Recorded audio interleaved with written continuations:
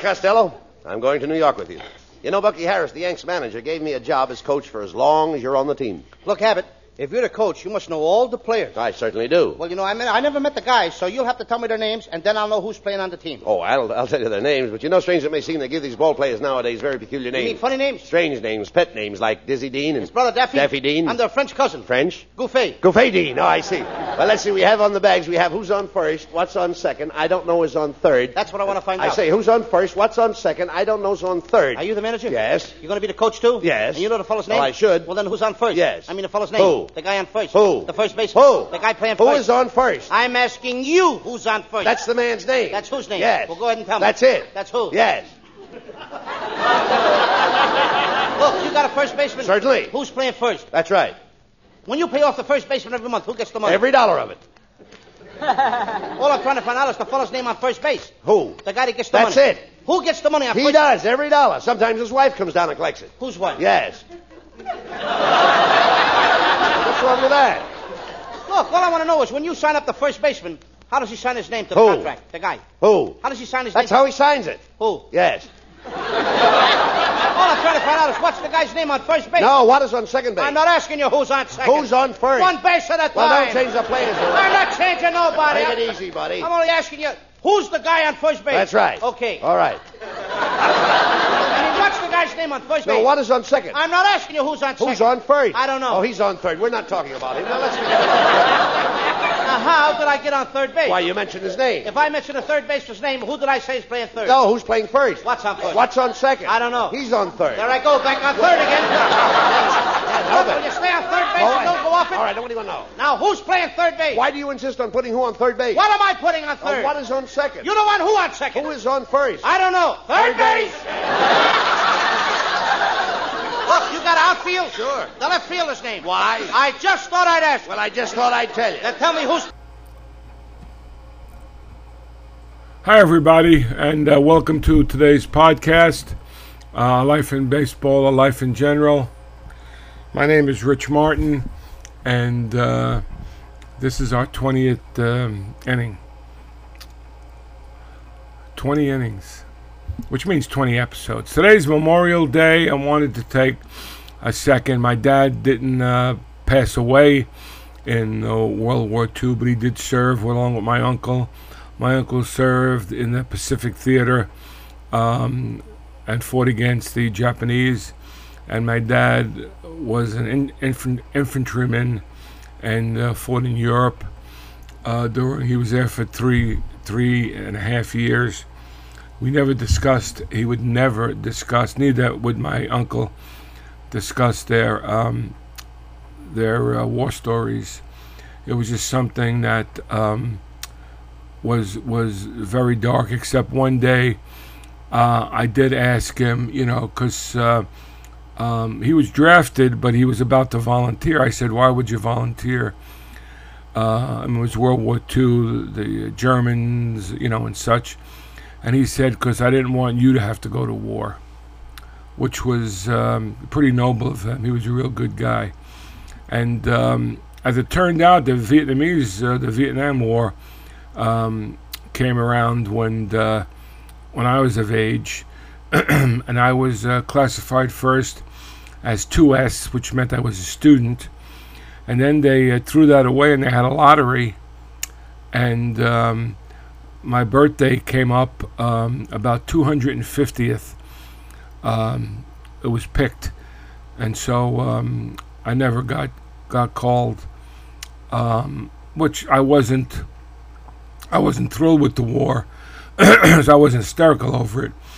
But Memorial Day is really for the members of the armed forces who passed away in war. Veterans Day is for all the veterans, but I still like to honor my dad and my uncle for serving. My dad got shot in the leg by a German MP, from what I understand, and we have a very special souvenir from the war, the MP's German pistol that he used. I won't go into the details of of how he got it. But he got it legally home. You know, he had to have it go past inspections and such, or go past inspections, I guess. And so that's a family heirloom that we treasure. So it was a crazy time, of course. It was supposed to be the war to end all wars, as you know. That was actually World War I, but then they said it again in World War II. So again, I honor them, my family members, and those across the country and the world on this Memorial Day who passed and sacrificed their lives so that we can live in this great freedom, which is starting to collapse around us, in my opinion. But I don't want to get political because that would be a whole other show. I am excited, though, to mention that we are beginning our Metropolitan Collegiate Baseball League season this coming Wednesday, June 1st. And the Overpeck Creek Monsters will once again fight for the MCBL championship, and I'm very excited about the team. I have some great guys. I have, of course, Vic Rosario, Zuki, helping me when he can, coaching third and helping the infielders and hitters, and longtime assistant Anthony Verdi, who played for me at Ramapo on the first team I coached there in 2001. And has been my assistant on and off, depending on when I had a job and when he could be my assistant. And he'll handle the pitchers. And we're excited. We have a great bunch of guys. Nicky Whalen came back. Nicky's has a problem with his arm, but he's working on it. And a little lefty hitting, middle infielder. Runs very well. He's excellent. Justin Ayala plays Vernia, and he plays all three infield positions. A good hitter, and he knows the game, and he's being blessed with another year because of the COVID situation, which a lot of these college guys are involved with. Eric Roberts from Keystone is back. He was one of our leaders last year. He plays first base. He wants to pitch a little bit. I don't know. I'm not sure what that's all about. But it looks like we're having a problem with our pitching staff. We drafted a lot of pitchers, but they don't seem to be working out. A couple of guys had to leave. Some people had other commitments. One thing I'm not thrilled about with the college league, of course, I'm a control freak for sure. And when I was coaching college baseball, there really wasn't much that I wasn't on top of. I just felt that I had to control everything. And we were successful, so I guess it worked to a degree. But of course, at great cost to me, because I had my fingers in every pie, and sometimes they don't come out tasting too well. But here in the college summer league, we have kids from all over the country playing, and it's an interesting concept. Most of the kids live in this area, but have traveled across the country. And I want to say that the state of college baseball, as I'm seeing it now, I don't have guys on the team that are, from Texas or Georgia Tech or Vanderbilt, but I do have all college players and some high school players. And I don't know who's doing the coaching out there, but it is pretty frightening. These kids don't know the basics, don't understand the basics. They weren't brought up in baseball like we were. We played every day. So, and I saw the greatest thing. I don't know. This sort of sums it up. I saw a commercial for virtual reality hitting. You don't go to a coach. You don't even go outside. You get the bat that they provide, and you put on the goggles, the VR goggles, and you swing against a ball being pitched to you in this virtual reality. It has depth, it has 3D. Could that work? I mean, I don't understand. I mean, now they're playing baseball in a 3-foot area. I don't know if it's possible. Maybe it'll work. I don't know enough about it, but it is a frightening concept. And here's this young fella who's swinging his butt off, hitting these line drives and ground balls, and there's no ball, there's no real bat, there's no real pitcher, there's no real field, there's not even any real sun. He's doing it in his living room. Could it be? I'd have to see a lot more for it to convince me. But anyway, these college kids and a small group of high school seniors are coming in, and they really don't know the first thing, which is not their fault. I mean, obviously, I'm sure they know how to run a computer and go on TikTok and go on Instagram and Twitter and such. I'm just learning how to do some of that stuff. I thought I was pretty cool being able to get on Facebook. Now they're telling me Facebook is old news. And I'll tell you another thing with these kids. They drive me crazy. This attitude when you send a text, I thought a text was a method of communication, but a text isn't, because they don't answer. They answer when they feel like it. So if I text something out at 1 o'clock in the afternoon, if I get a response at all, it might be that night, the next day, 2 days later, or not at all. It's like optional whether you want to, be involved in this conversation. And it drives me out of my mind. Of course, emails, I try to, I don't know, I guess they do everything by Twitter and Instagram, which I'm going to have to become more versed at. But anyway, who else? Eric Bittiger, who plays at Nyack. He's on the team. He's had some trouble with his shoulder as well. He's an outstanding outfielder. And here's a poor kid who really is a good player. He's very athletic, an outstanding outfielder, and he's got a great swing. And he's not doing well in school, and it is 1,000% not his fault.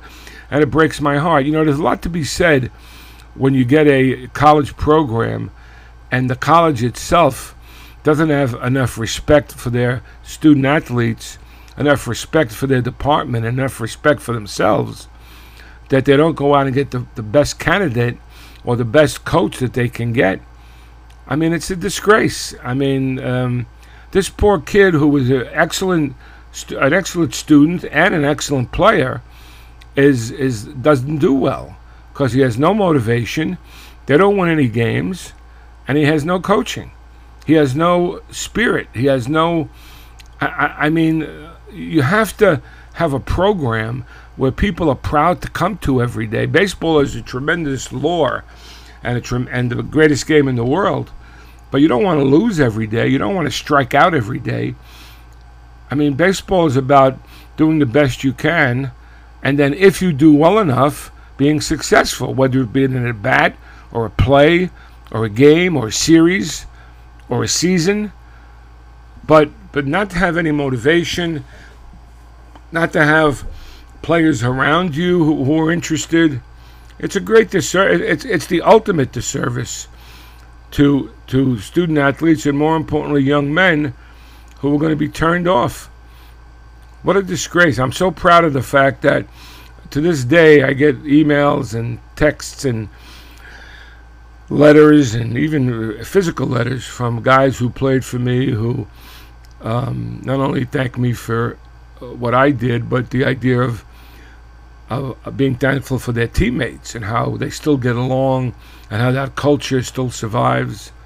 I mean, it's a wonderful thing. The same thing happened when I was at Hofstra, because we were successful after we left. It was terrible. And lo and behold, I found out yesterday that Hofstra, who I think had the winning season in 100 years since I left. And again, the reason that we do well, and I'm going to lay it out there, is not necessarily. It has a lot to do with a lot of different things, but the main reason is that I'm a nudge. I'm very, very, I'm very obstinate, You know, I have a job to do. You've hired me to do this job. You know, you've thrown the crap at me that you're going to support me and this and that, when in reality you could care less. And that goes for most high school and college sports. And then when I push to get the job done, I become unpopular, and I become a burden. And that's why, but we were successful in those instances. Hofstra was a terrible situation because they didn't support us. They didn't give us any money, and they were Division I. When I took over at Hofstra, it was the worst Division I program in the United States.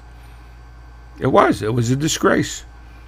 And we wound up winning a couple of championships, going to regionals, and it was great. But anyway, I found out yesterday that Hofstra won the Colonial League, which is an automatic bid to the NCAA tournament, which I'm so happy for them. And but I'm not happy for the school. I'm happy for the kids. They're the ones that put all the work in. They're the ones that struggle. There's nothing greater than being a student athlete. And there's nothing more difficult. You have to be strong, and you have to be bright, and you have to balance your schoolwork with athletics, and you have to worry about your mom and dad and girlfriend, and you have to make sure you visit your grandparents, and on and on and on and on. You know, many coaches have said, including myself, that baseball is a mirror of life. And it is. It is, because you fail, and you have to bounce back. What happens when you fail in life? You give up? Absolutely not. You just keep shaking yourself off and getting up. You fail 7 times, as a great player said, and you wind up at least getting up 8 times. So, I mean, it's a real bad situation. And I don't know if it's going to get any better, especially in the climate today. We have Aiden Bruziu came back. Aiden was a pitcher last year, and he wants to play third base. We saw him at our workout last week. He looked good in the infield. He looked good. He looked athletic. He looked good at third. And then we got a couple of guys from TCNJ, which is a great program coached by Dean Glaus. We've beaten them in the last inning, and they certainly have beaten us in the last inning. So a lot of great wars with TCNJ. Mike Silver's a lefty pitcher. I'm not going to get all the names right, but I'll try. And Zach Hotchheiser, I believe, is an infielder. Let me see who else is coming back. Well, we have a kid named Harry Romano, who was the greatest thing of all time. So I introduced myself. I meet all the kids, and then there's this Asian kid. I mean, you know, the face of the Korean Peninsula, you know, on his face. God bless him, you know. And he comes over and says, "And who are you?" And I don't know if he's going to speak with a dialect. I have no idea. And he says, "I'm Harry Romano." Harry Romano? I said, "Let's call a timeout on that." I said, "How did we get Harry Romano?" And then he told me that he'd been adopted, which is so wonderful, and his brothers, I believe, or his siblings were adopted as well. And I said, "Well, where are you from originally?" He said, "From South Korea." And I said, "Well, listen, that's great, because I got my telephone isn't working properly. Maybe you could look at it. It's a Samsung." Well, a couple of the guys were horrified, and they opened up their mouths. And I did it on purpose, because I wanted to make sure that people understood that we were getting that crap out of the way right in the beginning. Now, in the old days, something I did all the time. Nowadays, it might be a little more sensitive. But it was done to make it clear that we're not going to be dealing with that type of stuff, that we don't care if a person is South Korean or Russian or gay or transsexual, or is that what they call trans? Sorry. I mean, I am old. But I wanted to make it clear that, and we all laughed, and everybody looked at me, and of course Harry was the greatest. He got it right away and laughed, and so that's been put to bed. Any type of screwing around and stuff like that. We have Mark Anthony Batista, who's coming back. I love Mark. I think he's a great player. He's got great talent. and I haven't seen him yet. He wants to go into the outfield. Wait, hold on, give me 1 second, and I'll be right back. Okay, I wanted to get a copy of the roster, so I don't miss any of the names. We got a real good catcher coming in. Actually, we have two catchers that I like a lot. One's from Keystone. His name is Carlos Castillo. What a great baseball name, huh? Carlos Castillo. And then we have Christian Hay, who I think he goes to, I'm not sure. I think he might go to TCNJ as well. We have lefty pitcher Ben Brewster, who's coming in. Nico Logatidis. I hope I'm saying that right. That he's a Greek young man. I found out the other day that I did one of those ancestry tests, and I find out that I have some. I'm of course mostly Italian, and there's a little bit of Irish, and there's a little bit of German, and there's a little bit of Greek, which I thought was pretty cool. Joe Spacavento was supposed to be an outstanding high school outfielder. I'm looking forward to meeting him. Johnny Pilla is an outstanding high school infielder, and I'm looking forward to meeting him. But those guys are still playing in championships, high school championships. Angelo Mascolo, who played last year, goes to Rutgers Newark. I love him. He knows I love him. He's a great kid. He's an excellent outfielder, but we got to get him to hit a little bit more, and I think he will this year. I'm convinced that he's going to have a better season. Who else am I forgetting? Jack Daly and Chris. Jack Daly and Chris. Chris La. I'm gonna get this name, and I'm gonna make sure I get it. Jack Daly and Chris Lamont. I got it. Chris Lamont. They're two guys that are going to CCNY in the Cooney, and we're happy to have them.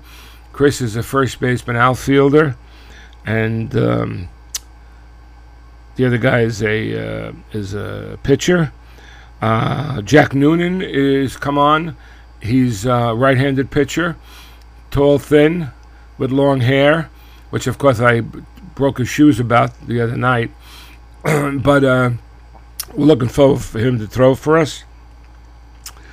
I'm going to miss some guys, I know.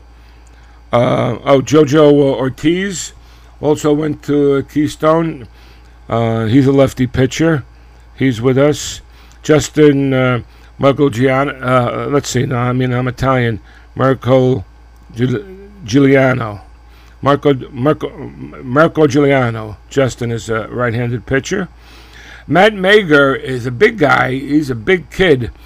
So he comes to the practice and he tells me that he can only throw 20 pitches every outing. So that's a little difficult to deal with, But it turns out that he's coming off of some injuries. So we're going to try to stretch him out if we can, and do better with him. Now, who am I missing? I'm sure I missed a couple of guys. I'm so sorry. Oh, Mike Longo, who I haven't seen yet. He's a pitcher. I haven't met him yet. I did text with or email with his dad, who turns out to be the president of the I forget the exact name, but I believe it was Major League Stickball League. Growing up in Brooklyn, we played stickball all the time, and it was how many sewers you could hit in order to be able to, in order to be able to, hit home runs and such. If anybody who played stickball in New York, this phrase "car" meant that we had to stop the game for a second because there was a car coming down the street. But we had a great twist to our field when we played on 73rd Street. And of course we played with a Spalding, or sometimes with a Pensy Pinky, I believe it was called. But we had the elevated train line on the Utrecht Avenue. So we played towards the train line, and that was our home run. you had to hit the ball into the tracks, up the elevated, which went up about, 50 feet maybe off the street, something like that. And that was our home run, so it was really cool.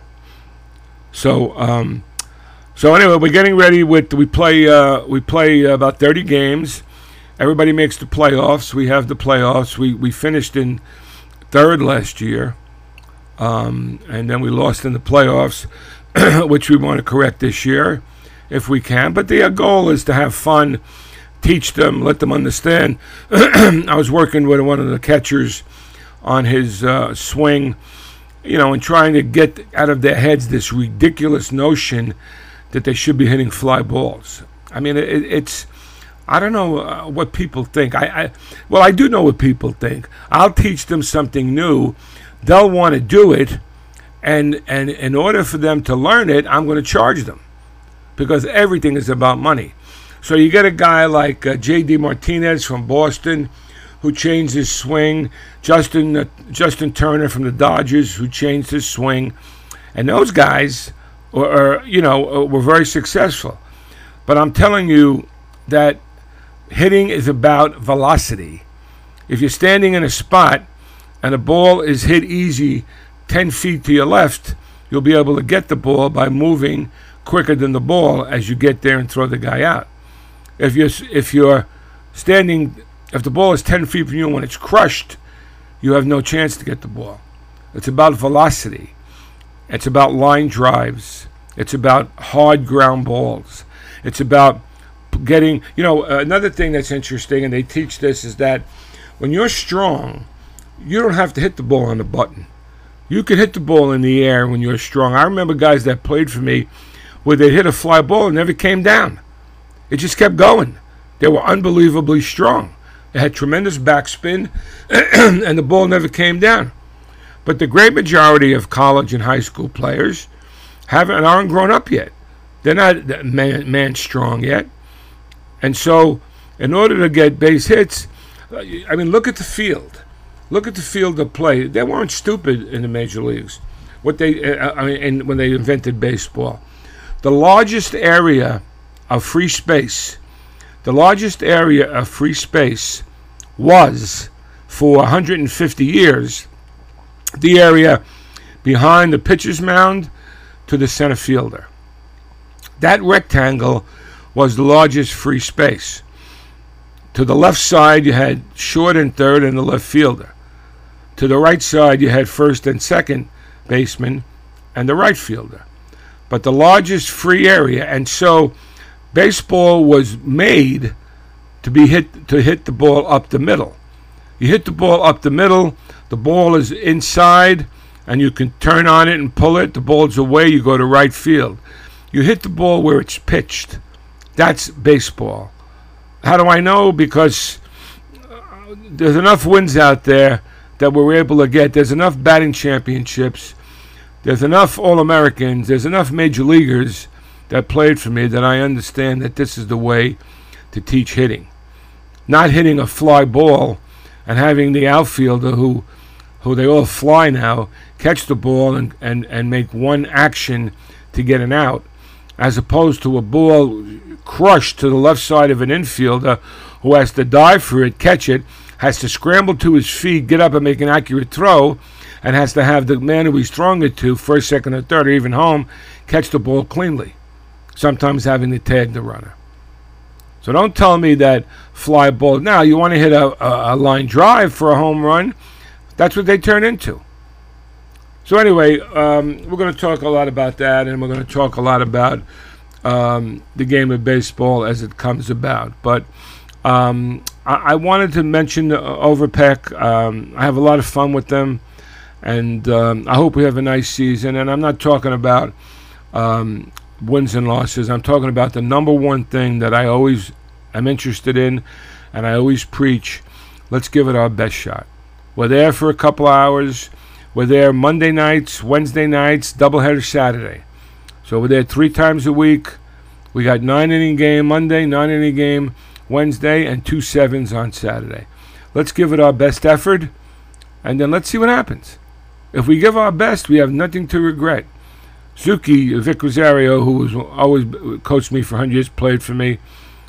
He says that one of the saddest lines or words of all time is "What if? What if I tried harder? What if I worked harder? What if I was able to push that defeat or that negative feeling out of my mind and continue to be positive? What if? What if? What if?" And so hopefully we'll be able to really have a lot of fun and play some baseball and enjoy the summer, and hopefully have these kids do better. And so when they go back to their college teams, they'll be improved. That's all we're interested in, and I hope to God. And incidentally, there's another kid who I was very impressed with. Doug Ade sent him to me. Nicky Avignano, who was an outfielder. I put him in the infield. He's a very athletic kid. He's a big horse, high school senior, and I expect him to do very well as well. I'm really excited about watching him play. Let me see if I'm going down the list one more time, and I think I got everybody. Okay, and before I go, this broadcast again is in honor of all the great people who sacrificed their lives so that we could do what we're doing today, play baseball, live our lives in America, and especially to my dad, Lou Martin, and my uncle, Joe Santee, who both served in World War II, certainly were changed by it, and came back and raised families and loved us very much. Thanks. God bless you all, and I'll see you soon.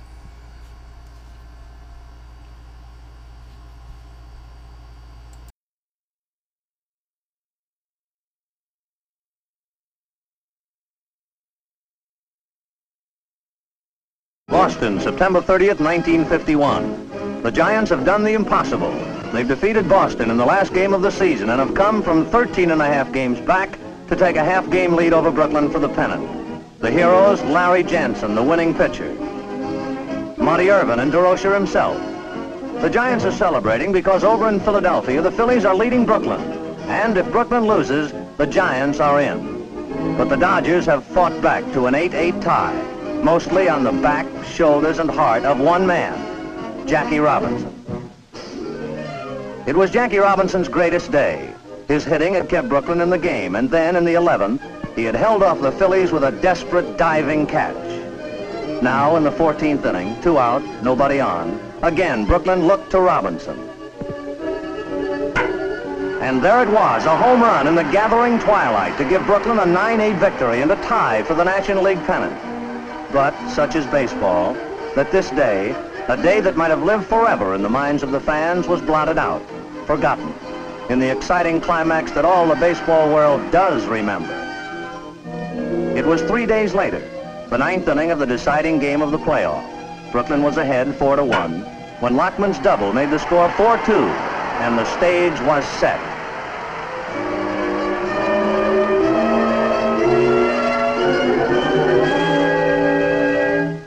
A tired Newcomb paused, wished his reliever Branca good luck, and walked on. Everyone was still. The first pitch was a strike. And then Bobby Thompson hit a home run that gave the Giants a 5-4 victory. Nothing more exciting had ever happened on the baseball diamond. Watch Stanky bound out to third base to congratulate Durocher.